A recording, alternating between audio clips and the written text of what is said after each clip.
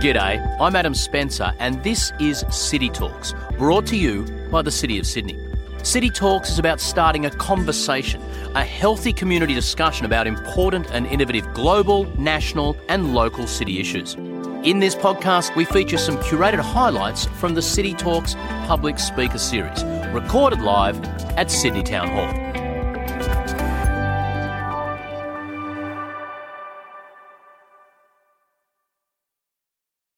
Cities may cover only 2% of the Earth's surface, but they're home to more than half the world's population. In Australia, our cities are home to over 80% of us, and cities are responsible for 75% of the greenhouse gas emissions that could propel us towards catastrophic climate change. But if cities are responsible for a share of the damage, they're also where we can make the biggest cuts in emissions. How do we unify governments to get real action and leadership on climate change? Well, if you want some insight into political leadership, who better to ask than a former politician? Dr. John Hewson is currently a professor at the Crawford School of Public Policy at the ANU. He's a former leader of the Federal Liberal Party and one of Australia's most respected political and economic commentators. Many people might also know John Hewson for his outspoken comments on climate change. Alongside the overwhelming majority of scientists, Dr. Hewson agrees that climate change is the most significant challenge facing society today. On being asked to speak about political leadership on climate change, John Hewson delivers one of the funniest lines I've heard at a City Talk. Take it away, Dr. John Hewson. Good evening.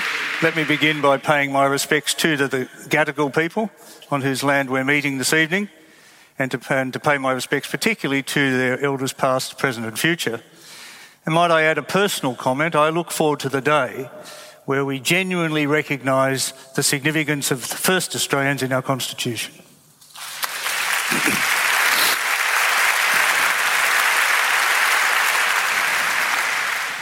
I was asked to speak briefly tonight on political leadership. As I thought about it, I thought it might be one of the shortest speeches I've ever given. There's not an awful lot to say about political leadership.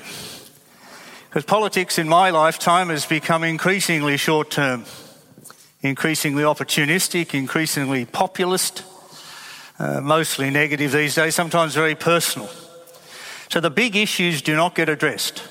They're left to drift and pass the legacy of that failure to address those issues on to next generations. I consider it to be intergenerational theft when we don't solve the budget deficit problem, when we push the debt to the next generation, or we don't deal with climate change, we push that to the next generation or generations to come. We don't deal with the housing affordability properly, we push that again to future generations. This is a significant downside of what has been an alarming drift, I think, in the quality of our politics and political debate. One of the big issues, of course, that we're focusing on this evening is climate change and energy policy. And look at where we've ended up in this country in terms of energy policy, with electricity and gas prices running away as a direct consequence of the fact that successive governments, state and federal, have not addressed that issue as it unfolded. I feel particularly strongly about the challenge of climate change because back in 1993 in my election campaign, I had an environment policy. I'm sure nobody read it. They got distracted by this thing called the GST. But in that environment policy, we called for a 20% cut in emissions by the year 2000 off a 1990 base. We're still waiting to see an explanation for a 5% reduction in emissions by 2020 off a 2000 base. And under the Paris Accord, we've made a commitment to 26 to 28% reduction in emissions by 2030, with absolutely no strategy by which we're going to achieve that. We need to make a transition to a low-carbon society, to a society where we change our behaviour significantly to recognise the reality of the need to reduce emissions.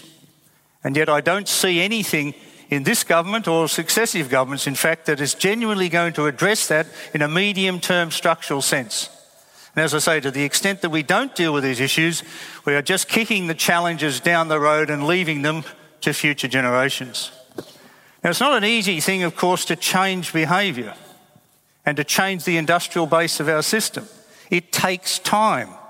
But when you see politicians kicking the issue down the road, it's as if they believe that the aim, for example, of emissions reduction is net zero emissions by 2050. It's as if they believe they can wait till 2049 and then suddenly get up and make the changes that are required. And of course, that isn't the case. We're changing behaviour over a long period of time. We're changing our way we use power, the way we transport ourselves, significant challenges to be addressed. And one of the great failures, I think, in terms of global and domestic political leadership is the urgency of that challenge has not been recognised. I mean, I think it's true to say that we are at or very close to a tipping point where it will become too late to change behaviour to achieve net zero emissions by 2050. And I think that's a major tragedy, a major bottom line, if you like, of the political system that we now have to adhere to. When I look around the world, of course, we've seen evidence of the Paris Climate Agreement, a very significant step forward. What was it, 196 countries that managed to sign that agreement? One, of course, has stepped out of that process right now. The United States, at least for now, foreshadowed an intention to step out.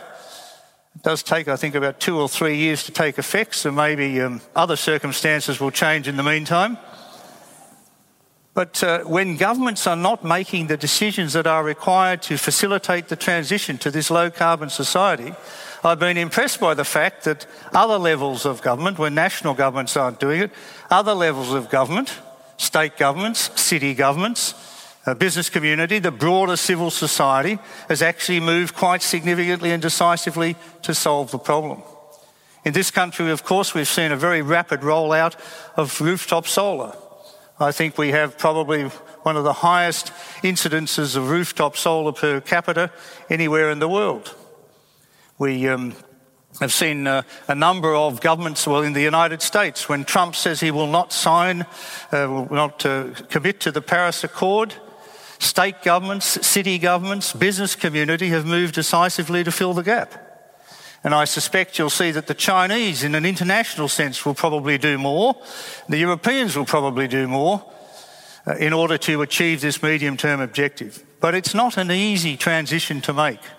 As an economist, of course, I have an easy answer. We put a price on carbon, and that will drive the sort of transition that is required from coal-fired power, if you focus on electricity generation, through to renewable energy. But of course, in this country, we've ruled out an emissions trading scheme that would have effectively put a price on carbon. Then we ruled out an emissions intensity scheme, which would have put an effective price on carbon.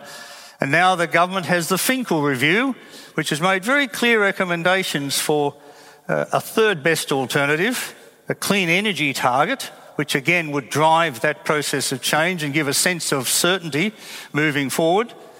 And that's still being debated. Finkel made 50 recommendations, 49 have been accepted. The one, the clean energy target, has been left. And every day when I turn around in the media, I find another solution.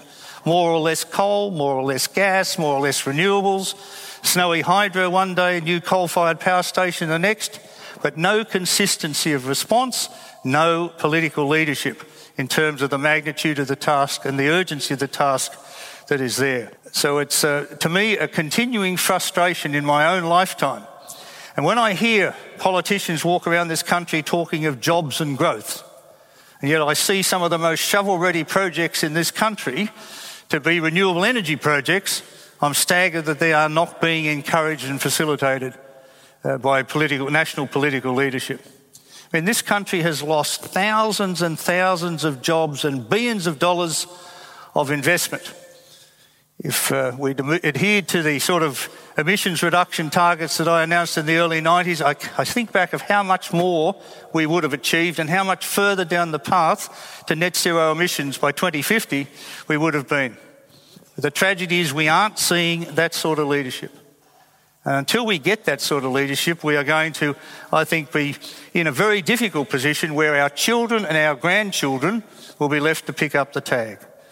And when I think about most politicians I know, you hear them say we're in the business of politics to the benefit of our children and our grandchildren and their children. I simply say, really. Thank you.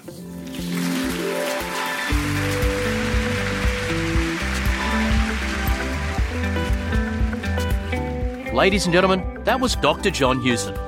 If you want to hear more from other experts passionately committed to enhancing life in our cities, download City Talks from wherever you get your podcast fix. And if you're listening to us in Sydney, keep your eye out for more live City Talk events on the City of Sydney website.